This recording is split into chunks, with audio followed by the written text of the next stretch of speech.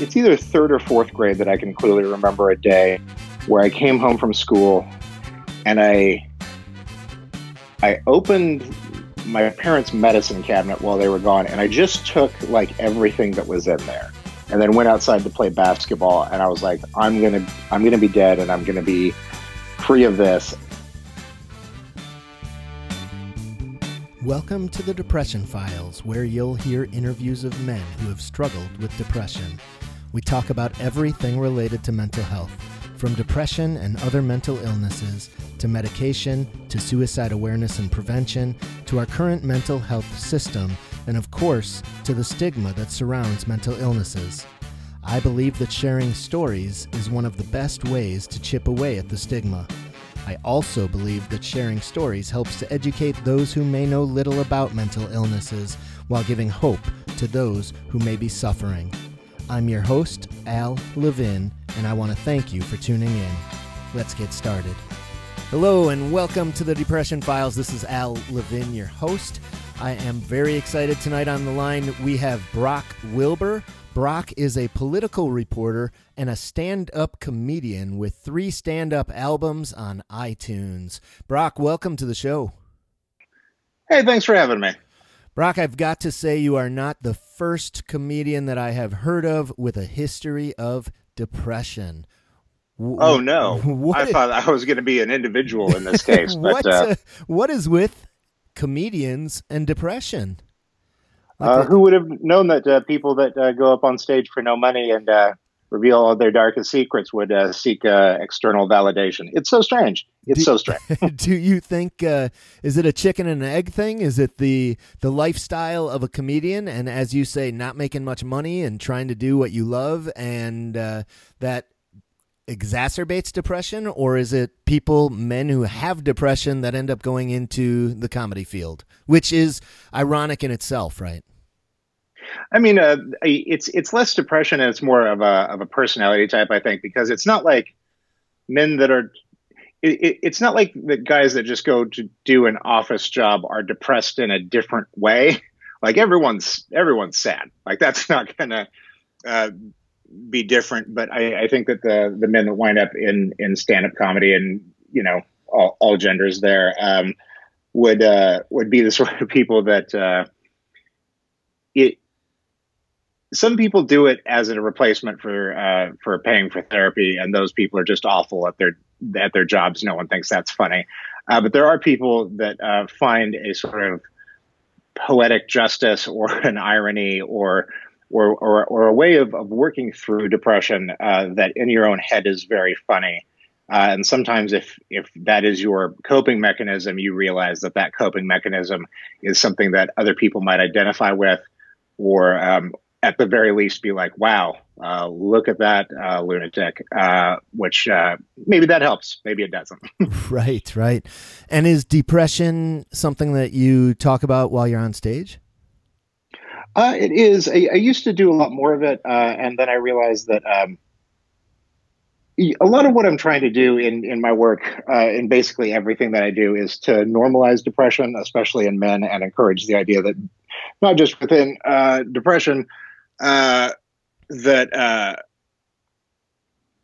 all forms of like emotional output are things that should be okay, and that it doesn't take away from any form of masculinity, and that the more that you bottle up inside, the better chance is that you're gonna fall apart. So I try to bring that to my comedy, and it used to be that I would talk directly about the depression itself. And on the last track on my first stand-up album was basically a 10-minute retelling of my first like major suicide attempt. And while that was a release for me, and people have said that it's helped them with stuff, it still isn't the funniest comedy bit.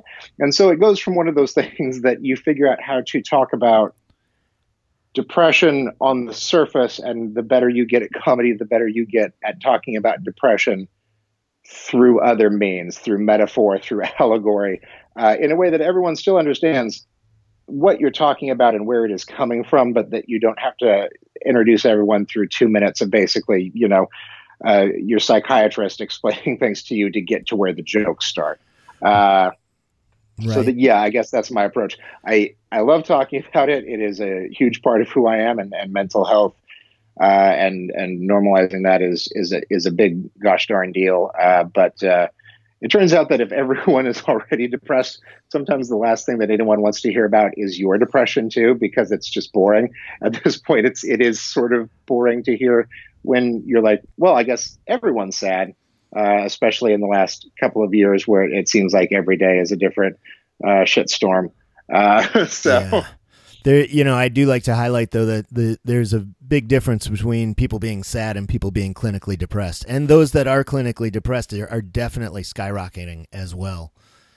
Oh, absolutely. Like I've spoken to my therapist, and several of my friends have done the same with their therapists. And starting post 2016, it's the wait list to just get started with therapists, especially in smaller markets. It's just you're waiting 5-6 months, which is just an awful situation because everyone should have access to mental health care in this country. But yeah, if you're finding it impossible to get out of bed in the morning, the idea of also having to wait 8 months until you can talk to somebody about it is, God, we're backwards as a society. Oh my God, it's ridiculous, right? And yeah. And I know a lot of people make physical comparisons, but could you imagine if you just busted your leg and they're like, yeah, we'll get you in 6 months. You probably need surgery, but we'll see you then. Or something even more serious.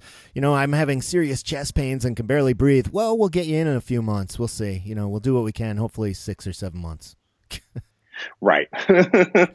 So I know it is also the thing where like I've just run up against it where I'm in a market where I thought that there would be, a pretty good ratio of psychiatrists available to patients. My psychiatrist decided that she was going to move to Texas, and she gave us and all of our patients a solid 6 months heads up. Just like, wow. You've got time, you can start looking. And I wound up with a month long, the earliest I could get into anyone in my giant metropolitan area was 7 months. So I spent the month of December through the holidays, a notoriously tough time for everyone, between meds, and just couldn't get them. And I was like, this is what kind of world are we living in? Like, it's the first time I've had to be off stuff in 5 or 6 years. And of course you go through both withdrawal, but have to really ramp back up into some of the, antidepressant stuff. And I was like, I had all the warning in the world, and there was still nothing to be done about it. And that's, it's just horrifying to me. Yeah. Oh my God. It is. It truly is horrifying. I know it's really good to be there on Christmas Eve and just start crying uncontrollably next to the Christmas tree in front of your friends and family, and just yeah, no, Brock, you know what? He warned us, and that's just a chemical thing that's going to happen. I was like, I'm fine, guys. I don't even know why I'm crying. It's fine. I just love this fucking Christmas tree so much. Oh my God, it sounds miserable. Yeah, that's incredible to think about, and I'm sure you're just one of many who have dealt with that similar situation. I know you describe your depression as pretty much a lifelong situation of depression and suicide attempts as well. Looking back, when would you say in hindsight that you first had any kind of symptoms of depression?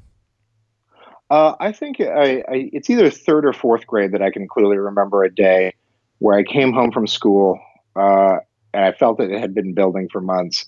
And I opened my parents' medicine cabinet while they were gone, and I just took everything that was in there, and then went outside to play basketball. And I was like, I'm gonna be dead, and I'm gonna be free of this. And instead, I just wound up vomiting all over the basketball court, and then just laid in the grass for a while. And by the time my parents got home, I was just sort of fine again. I was like, they didn't have anything in there of any value. It was a bunch of Tylenol. I think I definitely had Pepto-Bismol. I was just plowing through things, and I was like, I'm going to get out of this. So that's a thing that remained buried in my head for years. And then when you recover the memory, I'm like, oh, there's always been a thing inside of me that maybe wants to get off this ride. Wow. So that was third or fourth grade, you said? Yeah. And it was clearly a conscious decision you made of, I don't want to deal with this pain anymore, and this will end it.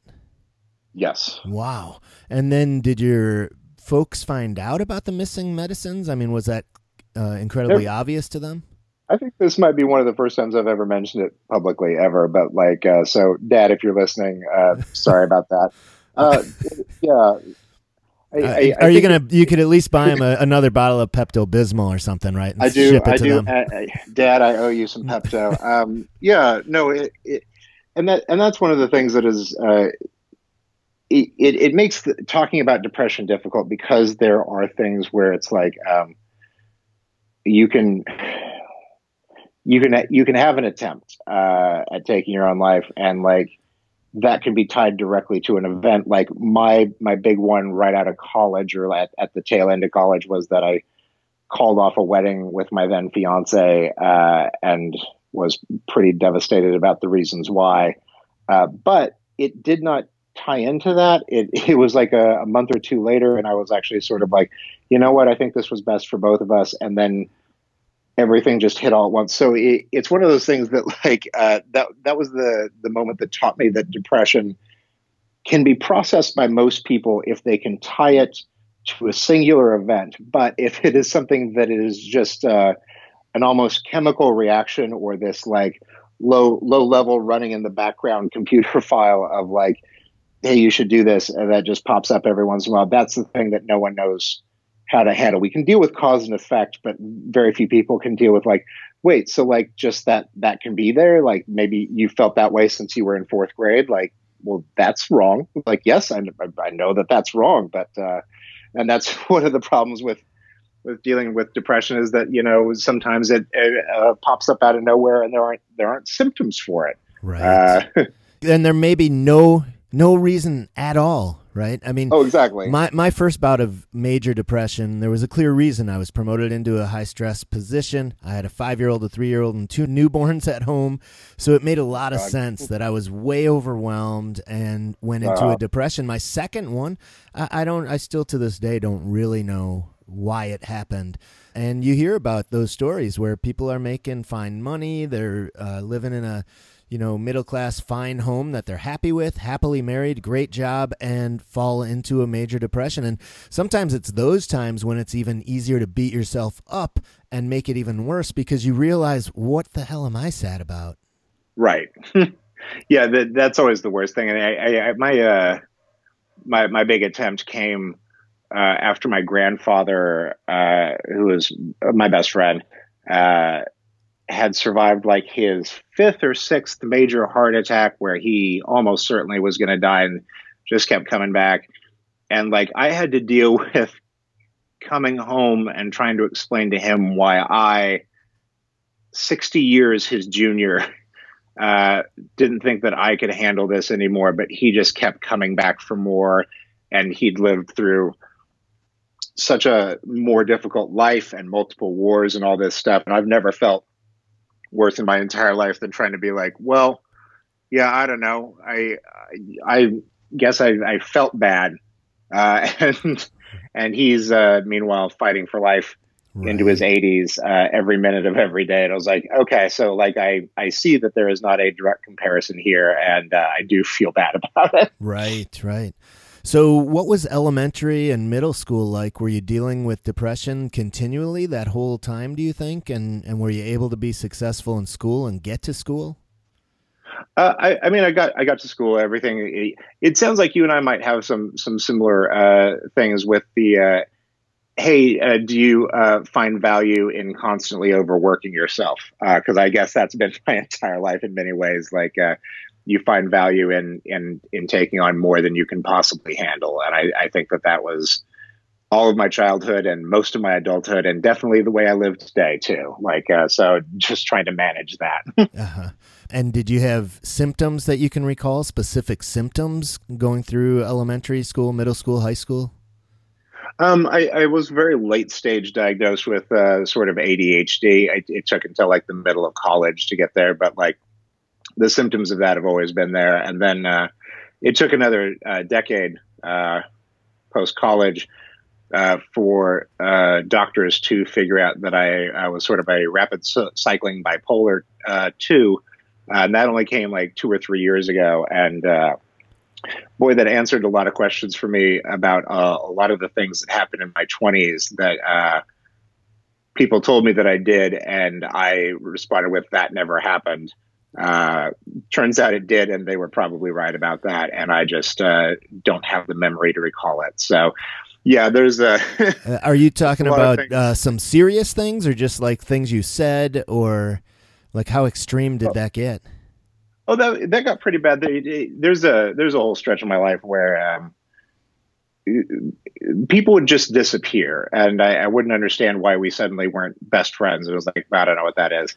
And then one night, a friend called my wife, who was my then girlfriend, and was like, "Hey, I need to tell you that yesterday, like, Brock broke into my apartment and ranted at me for like an hour about a treasure map that doesn't exist."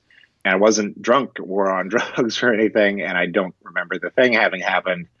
And that was the moment that we were like, "Oh, I need to speak to a doctor because something's been happening." And then in retrospect, it was like, "Oh, there are all these relationships that just sort of disappeared from me over the years." And it's less because of my actions, but more because no one ever felt like telling me that the actions had occurred.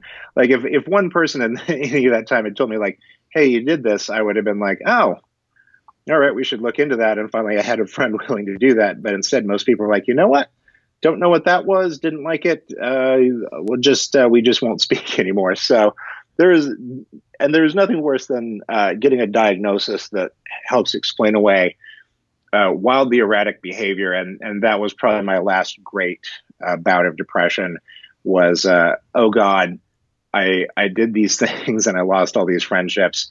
And no one is going to forgive me. And of course, no one did. Like I started trying and people were just like, "You know what, there's nothing for us to rescue here." And I was like, okay, like I wish I'd known 6 years ago about this because I would have fixed it then. So then you just got to sort of sit with the depression of both knowing that you're at fault for having done these things, but also knowing that like, it wasn't your fault either. Right. And there's no real way to reconcile the two.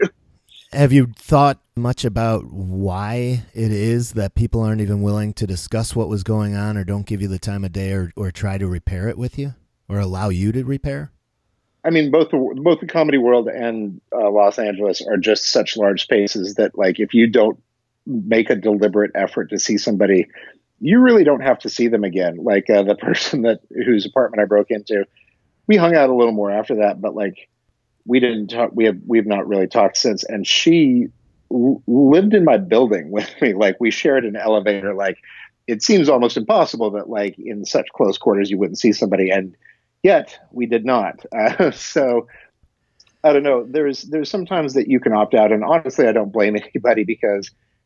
Boy, do we all have so much going on that taking on the responsibility of trying to fix somebody is not something that needs to be on the plate. No one needs to be the girlfriend that's has the shitty boyfriend and is like, "You know what? He's shitty, but I think I'm the one that can fix him." We all already have enough of those people in our lives. So if I'm one less thing on some of those people's plates, then I feel like we've broken even on that relationship. That just seems like such a pessimistic way to reconcile it. Do you think that any of it could be the stigma and they don't want to talk about it because they realize this had to have been some type of mental breakdown or mental illness? There's parts of that. I feel like I've surrounded myself with people that were always very good with handling mental illness, and I don't think that the stigma thing plays in. I think the thing that really plays in is that, I spent a number of years as a touring stand-up comedian and as a guy in his 20s in Los Angeles. I made enough mistakes on my own that I'm aware of, and enough mistakes that were also based around, substances and just willingly being like, "You know what, I don't care, and I just want to go have a good time all the time." That upon like getting the diagnosis of things, I think that part of the not believing me that comes from it is that it is the version of me that they could have seen on various substances or drunk is probably indiscernible from the things that I did on bipolar.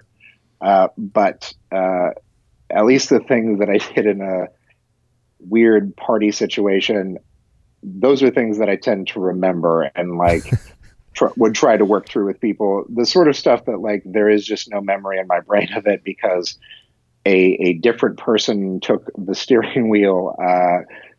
It's impossible for me to even know where to start because I don't know. Like, I don't know if no one tells me what happened, then I don't know what to apologize for. Right. And then you're just sort of stuck with like, I know that you don't like me, but I don't know why. And even bringing up the question would betray the fact that no one here was in. It's one of those things that I think I've tried to. I've made all the reach outs that I think are important to reach out, and at the very least, I think in most cases there aren't a lot of hard feelings. At least we're just like, okay, well, it's still the end of this friendship. Like it's done. It's like that's fine. I just wanted you to know that, I know, but also I don't know. So that's an interesting thing. I was like, and by the way, I'm just going to carry the weird sadness bag on this one for a long time and work through it myself. So you've handed over that responsibility to me. I hope that you are now free of it and go have a cool life and maybe forget the thing that we did. So right. So you mentioned it was just a few years back that you were diagnosed with bipolar 2. Right. And how about earlier, prior to that? Had you ever had a diagnosis, and were you ever getting treated? Not really. There was always a sense that something was wrong, and I got really good really quick at always trying to tackle that head on. Like there was never for me any sort of stigma. There was stigma for me growing up about like going to a therapist. I grew up in a small Kansas town, and even when I brought up around like grade school, middle school, that I felt like I needed to talk to somebody about this, what we had was we didn't have therapists. We had the minister from my church, right. Who, like, if I was trying to explain what was very clearly like ADHD, obsessive compulsive disorder, like textbook stuff, he was like, well, you should pray about that. I was like, well, had an actual like professional person ever spoken to me about these things, we could have fixed a lot about what's wrong with Brock Wilbur 2 decades ago. And so there is some resentment about that. And it actually, it trickles upward in a way where there's members of my family, including my grandfather recently passed away, and he's somebody that I'm positive was bipolar. And, at 84, he wasn't going to go talk to a therapist, but like a decade ago, I think he could have if I'd pushed him on it a little bit, or if at any point in his life he'd ever taken his mental health seriously, which if he had done so, then I would have known about it decades earlier, and the rest of my family would have known how to better say. It's sort of like how everyone in small towns and in the Midwest, like no one goes to the doctor, and then you find out like, oh, everyone on my side of the family has always had like a lung problem and a thyroid problem. They just never got it checked out, and so I made it in my 30s without knowing that I had these things. It is the exact same thing as any other medical condition. And when I try to explain it to my family, I was like, well, how you need to, change the oil in your car and check the mileage. Like some of you need to do that with your brains. Right. And like, I think that if you just let somebody look under the hood a little bit, you'd be shocked by it, which my father, God bless him, I was pushing him on this enough that he finally agreed to talk to somebody. And because there was no one around our city, my sister and I signed him up for one of those online therapists. Nice. To talk to. And I was like, cool. So like, and those programs were designed for people like that who live in parts of the country, which is most of the country, that doesn't have access to good psychological care. But like week 2 or 3, that therapist said, well, I don't know what you're upset about. So like, thanks. And like gave him like a gold star and said, you're all good. Oh my goodness. That sounds a little odd. Yeah. I was like, that's not how therapy works. Like it's right. Just... I have heard some good things about some of the online therapists, but that certainly does not seem like a very good experience. Right. I told my therapist, and she was like, I don't know. Was he talking to like a bot somewhere? Was he just talking to Amazon? I was like, it's possible. Like he was, I was like, there. I would like everyone in my family, and absolutely everyone in the world, should be in therapy and talking to somebody about their feelings. So, yep, I don't know. absolutely. The quest continues to find somebody worthwhile. So far, we haven't been on the air that long, and you've already mentioned about 3 different suicide attempts. So were you living with several suicide attempts that you had even prior to ever seeing a doctor and getting a diagnosis? Yes. And earlier, I felt like you made it sound like, you just dealt with some of these symptoms and stuff, and almost like nothing really stood out, but a suicide attempt or several suicide attempts should kind of be a little knock on the door saying, woohoo, something's up here.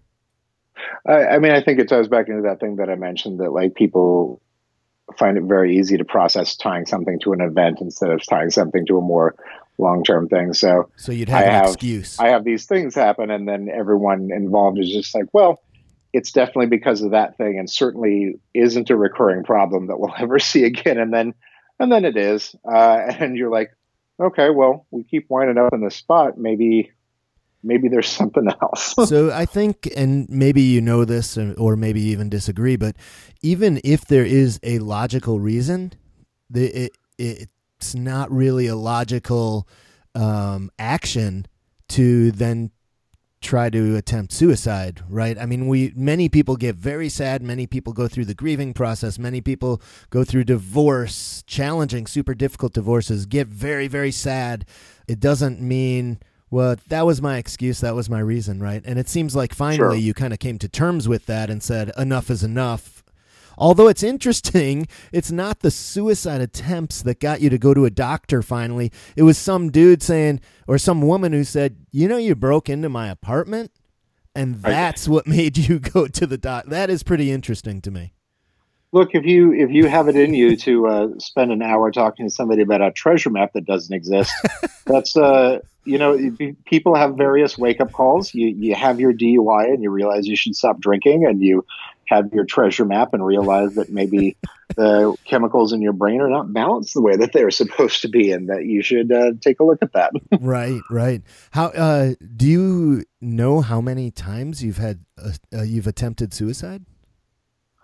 The actual attempt number is very low, but the amount of real estate that it takes up in my brain is shockingly high. I think the biggest progress that I've made in my adult life has come in the last couple of years, especially with my very patient wife and the amount of time that I've sunk into working on myself, and of course also like finally having both proper medication and a proper diagnosis for it. But the breakthrough I've had is the ability to just say to her and sometimes people around me like, hey, I'm in that spot.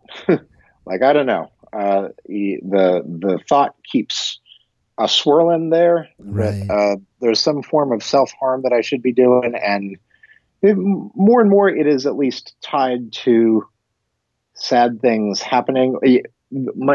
Mine takes 2 forms. I get my textbook depression comes when very bad things have happened or when very good things have happened. I'm very bad at spiraling. Anything in the middle, like I'm always very okay. But like if I get a job promotion in the same day as I find out that like I've won a ticket to go on a cruise, you can't let me in a restroom with a razor blade that day. Like that's just how it works. Like I have a very certain set of limits, and outside of that, everything goes out of control. Because on a day that feels unnaturally good, like everything has gone right, the idea swirls that either it's going to get taken away from me, or I'll never have a day this good again, or I certainly didn't deserve this, and something has gone wrong, and somebody is going to hate me for it. And those things are somewhat new for me, but equally difficult to break. And I'm like, okay, so that's the form that this is going to take for me, and that's interesting. Well, and I mean, you kind of named it yourself, but it makes a lot of sense that the most growth towards living a mentally fit life have been in the past few years, since you have a diagnosis, you have an understanding of what's happening to you now, and you are working at it with a psychiatrist, and talk therapy too you're receiving? Right. Yeah. So you're putting a lot of effort into it, right? Which is awesome. It's really awesome.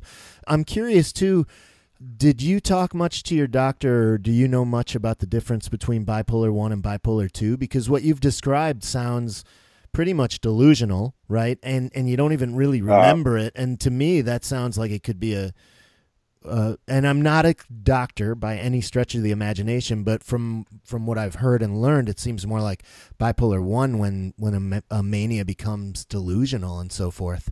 Yeah, the issue for me was that for years I was doing that sort of WebMD thing where I was like, it seems like I'm bipolar, and I'd talk with doctors, and they were like, well, you're not, because you're not meeting so many of these criteria.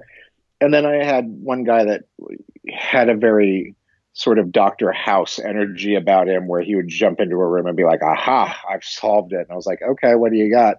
He was like, well, you've got rapid cycling bipolar, which means that like the manic period, the bipolar 1 sort of thing, that can kick in for just like a day or sometimes an hour. It's never like I'm on the couch for 2 weeks and then awake all day for 2 weeks. There's no real rhythm or rhyme to it, but everything is still there in its place. So, Gotcha. So it's possible for me to do it so fast, and that's why no one could ever diagnose it. I was like, okay, so like that's why I can just have like a 2-day weekend where it feels like God is telling me that I need to die. And then the rest of the month, I'm just this normal guy that goes about everything. And I'm like, what's wrong with those 2 days? Right. And so is rapid cycling, I have heard the term, is that actually a part of the diagnosis? Yes, that's it is separate from bipolar 1 and bipolar 2. Okay. It's its own little class of thing. But it is more in the bipolar 2 family. It's basically just like all the parts of bipolar 2 are real, but you throw out a couple of the rules. Right. It shares like a border with a diagnosis in borderline, which is what feels the same too. So if I was borderline 2 or 3 days out of the month, and then just normal chill bipolar the rest of the time, that's sort of what it is. So it's nice to have your own little form of mental illness that you're like, this one's mine. I don't know anyone else with it, and I get to learn it on my own. That's awesome. That's funny. So would you say now that you've been medicated, you're not having these cycles any longer? Oh no, they're still there, but the rest of it is fine. Like I think that I at least have a distance on it where I can be like, hey, I see this thing starting, and I can let my wife know, like, hey, if I start to get weird, use one of our mini signals to tell me that it's time for me to leave this party.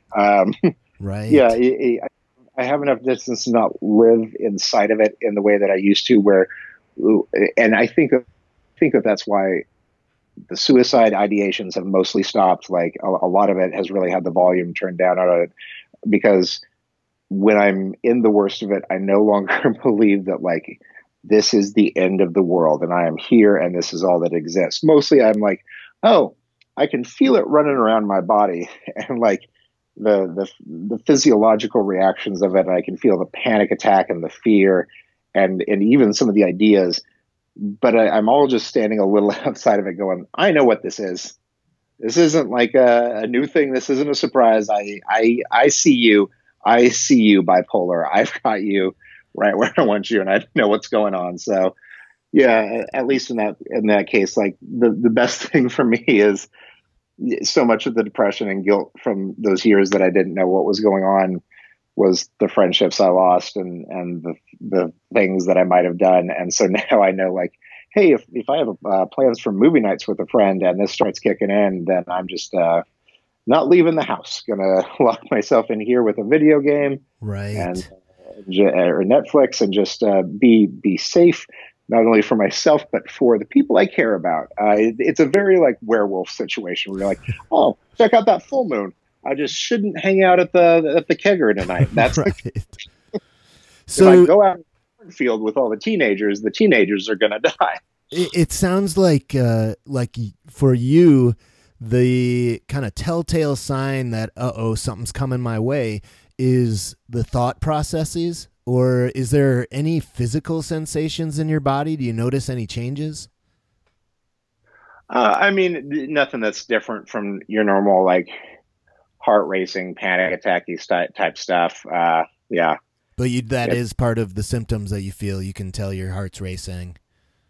yeah. Anything that you'd find in depression and almost anyone else, or in panic attacks, like, it's all there. Like, I don't feel like my condition is special. It just feels like I've got the grab bag of other people's stuff too, which I think makes me a bit of a everyman traveler in the depression world. Is like, run into most people, and if we start talking about our things, I can be like, you know what, I got some of that too, and the worst part is this thing, and they're like, yeah, that's the worst part for me too. I'm like, all right, cool, like, we have that to bond about, like, real chameleon of sadness.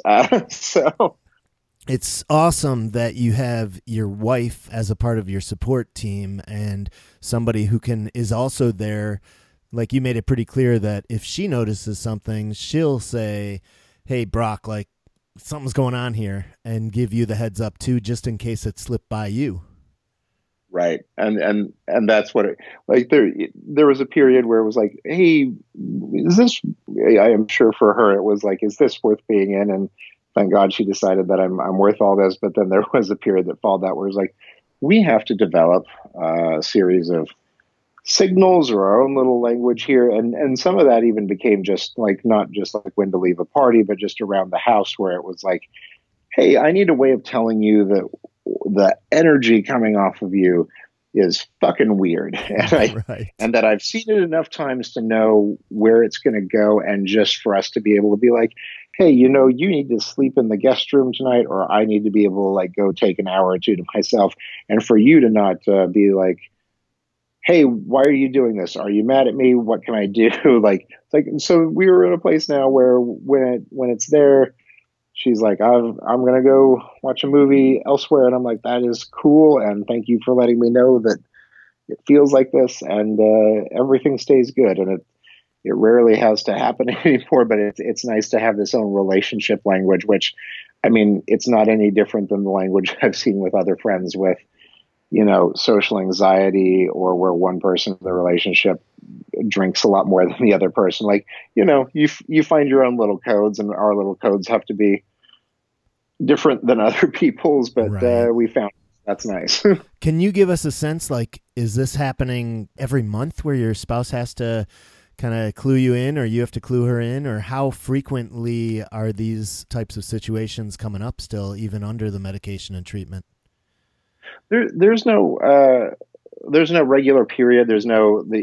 It's not like figuring out when my period is. It Right. is, which it used to be sort of our joke, was like, when it was monthly, I was like, okay, well, like, you get to be emotional once a month, and I get to be erratic once a month too, and that cancels out.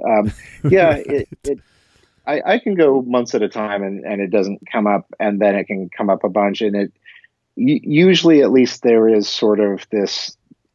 There's sort of a visible ramp up that my wife sees at this point, where she can usually tell, like, on Tuesday, if on Thursday it's going to be a weird time, and she'll tell me Tuesday, like, hey, do you notice this happening? And on Wednesday it's like, I need you to notice this happening, and on Thursday it's like, we can't go to that movie with our friends tonight because you have to see this is happening. And I've gotten a lot better. It used to take until Thursday to figure things out. And now when she's doing a Tuesday, I'm like, okay, I will start paying attention to that, and maybe we should cancel our Thursday plans. That's awesome. That's so helpful She's to have. very right about me, and she gets me in a way that I am unable to get myself. So she's very canary in the coal mine for my emotional state. I'm like, okay, what well, an you awesome, see it, then I trust you. What an awesome support to have in your life. Exactly. And then I'm guessing there is no such thing, but I'm wondering if you've ever wondered if there's something that might be triggering it. And I don't know even what that would be, whether it be a type of food or a certain emotion that you went through that week, or something that kind of triggers a possible episode. I used to do a lot of diary work and trying to track like diet and like things that happened that day and to figure out if something kickstarted it or what have you. And there's just not a thing. It's just going to be something that lives in me, and I get a little better at managing it all the time. So you put the work in, you try to figure it out. There's no there's no magic solution here. I'm not going to figure out that it's like, oh, cheeseburgers. It was cheeseburgers all along. Right. Every time I have a cheeseburger, I trigger a bipolar episode. It'll just be, it's something that we've all made peace with, the fact that it'll live in me, and Yeah. we just get a little better at it all the time. Right. Absolutely. So I have to ask you, you may have mentioned this to me previously, prior to the interview, but I know I also saw it on the internet. As a political reporter, you were one who broke the story of Nexium, which is a pretty well-known story. Can you tell us a bit about that? Yeah, wound up in a job interview for a journalism gig, and everything about it felt weird. And a couple of months later, me and some friends had really cracked the case that the company that was interviewing me was a front for a sex cult.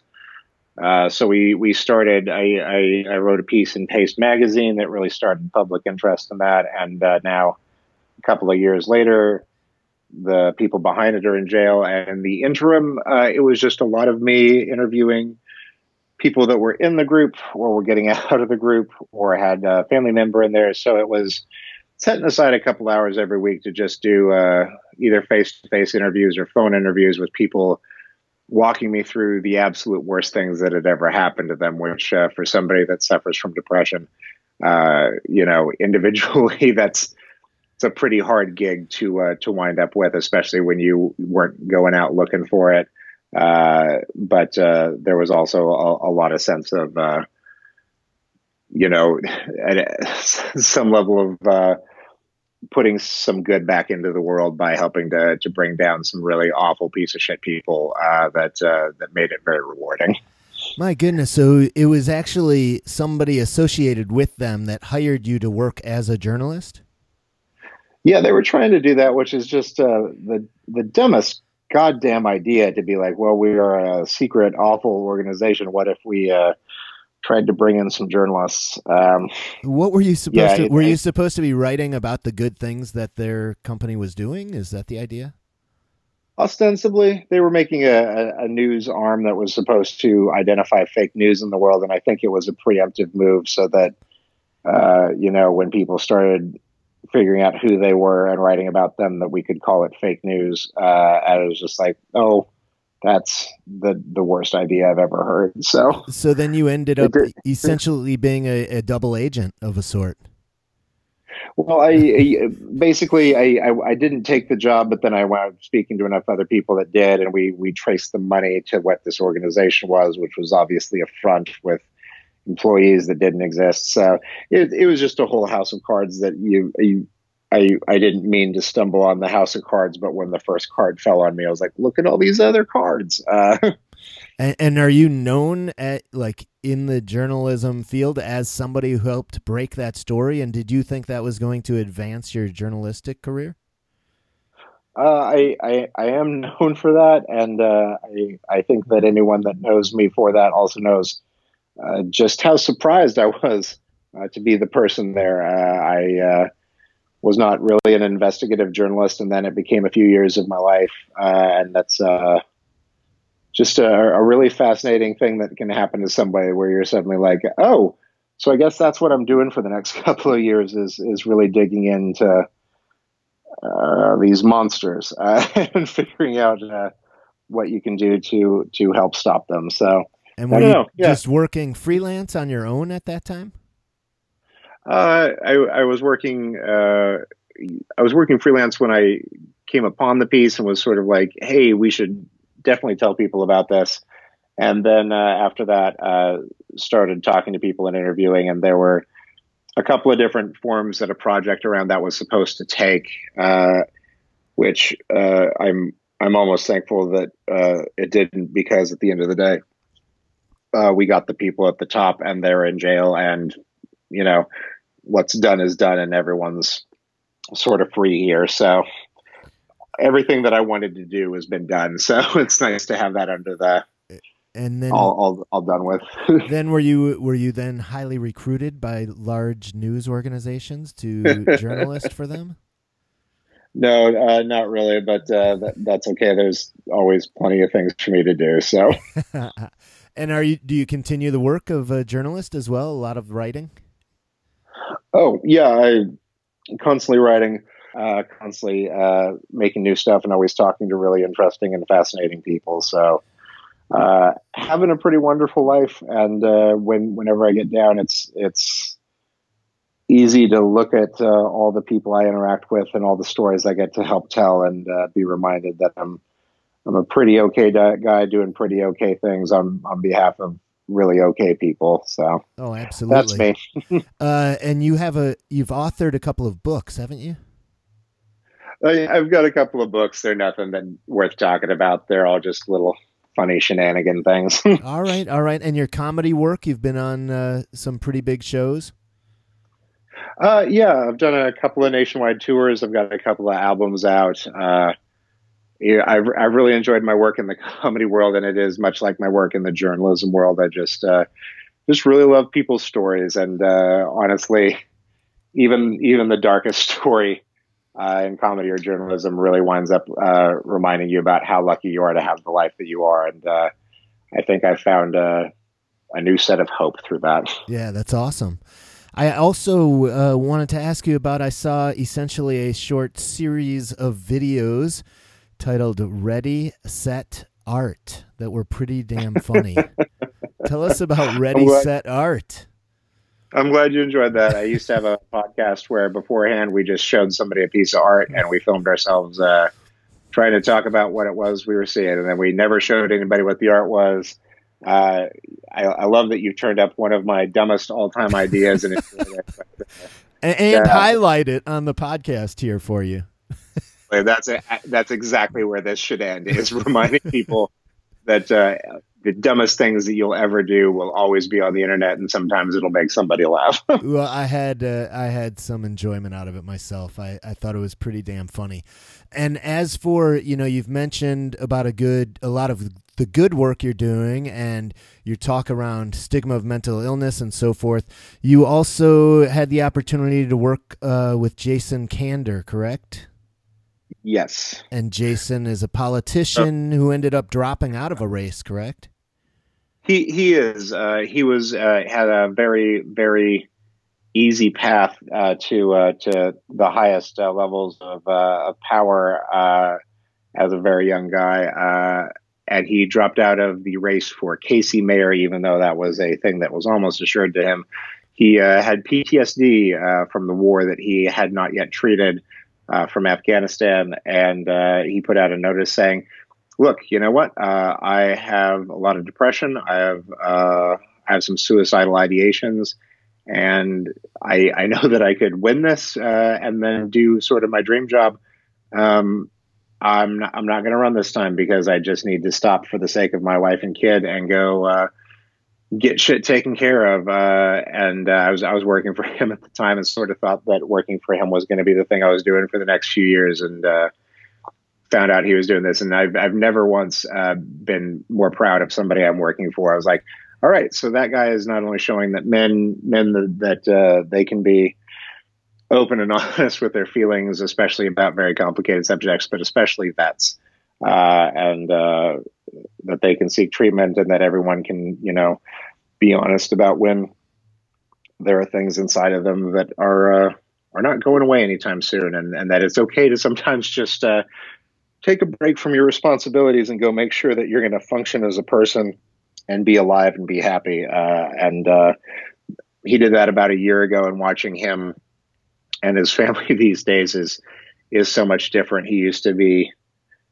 flying all over the country, got to see his 5-year-old kid like once per month, and was very clearly unhappy. And now he's a stay-at-home dad who grew his beard out, and every once in a while asks me if he should get into stand-up comedy. And the guy that once used to, say yes to everything all day, every day, is now the guy that's like, you know what?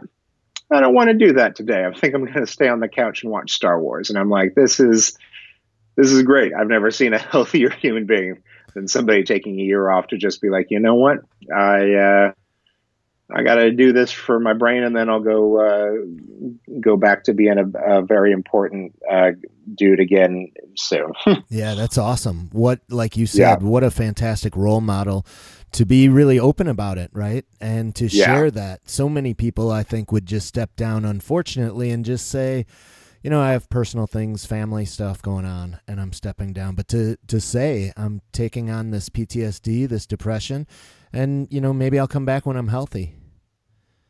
Well, I think the more common thing is that the person just wouldn't step down at all, especially if they've got a sure thing of a political like race in front of them. They're just, I'm going to be governor. Like, why would I not just do that? And they're like, I'll deal with this afterwards. And It's like, right. But then maybe you get into office and then you have a complete fucking breakdown, and you're like, okay, well, that's not good for the people I represent. And that's not being honest to myself either. So it's more than just him. It was just a thing that, you make that choice on behalf of everyone that you would have represented. Like, hey, I know that we would have had a mostly good time with me running the show here, but if I did, who knows what could have happened? And it's not your problem to fix me either. So Right.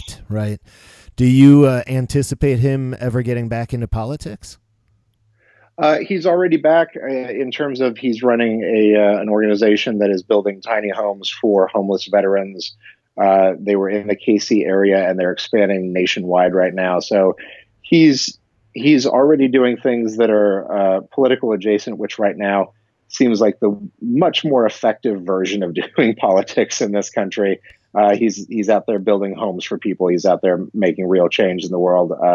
Whereas if he was stuck in a state house somewhere, trying to figure out how to make a bill so centrist that it can pass, and then nothing ever happens, that would be an incredible waste of his talent and his just who Jason Kander is. So he's out there and doing things again, and it's great to see. Oh, that's fantastic.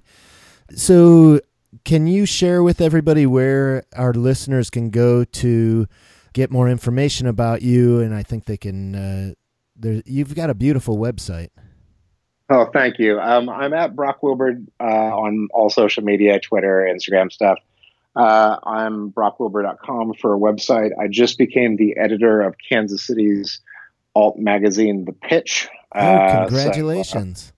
Thank you. So really changing up the way that we do things there, trying to do a lot more, a mix of really investigative journalism, but also really incredible people stories, and doing some of this same work, making sure to normalize mental health, making sure to support underprivileged communities, making sure to, focus on the city I live in and make it a better place for all of us. So that's my jam right now. Man, and that is thank really you for having cool. me on the show. I really appreciate it. Yeah, that sounds like incredible work that you're doing. That's fantastic.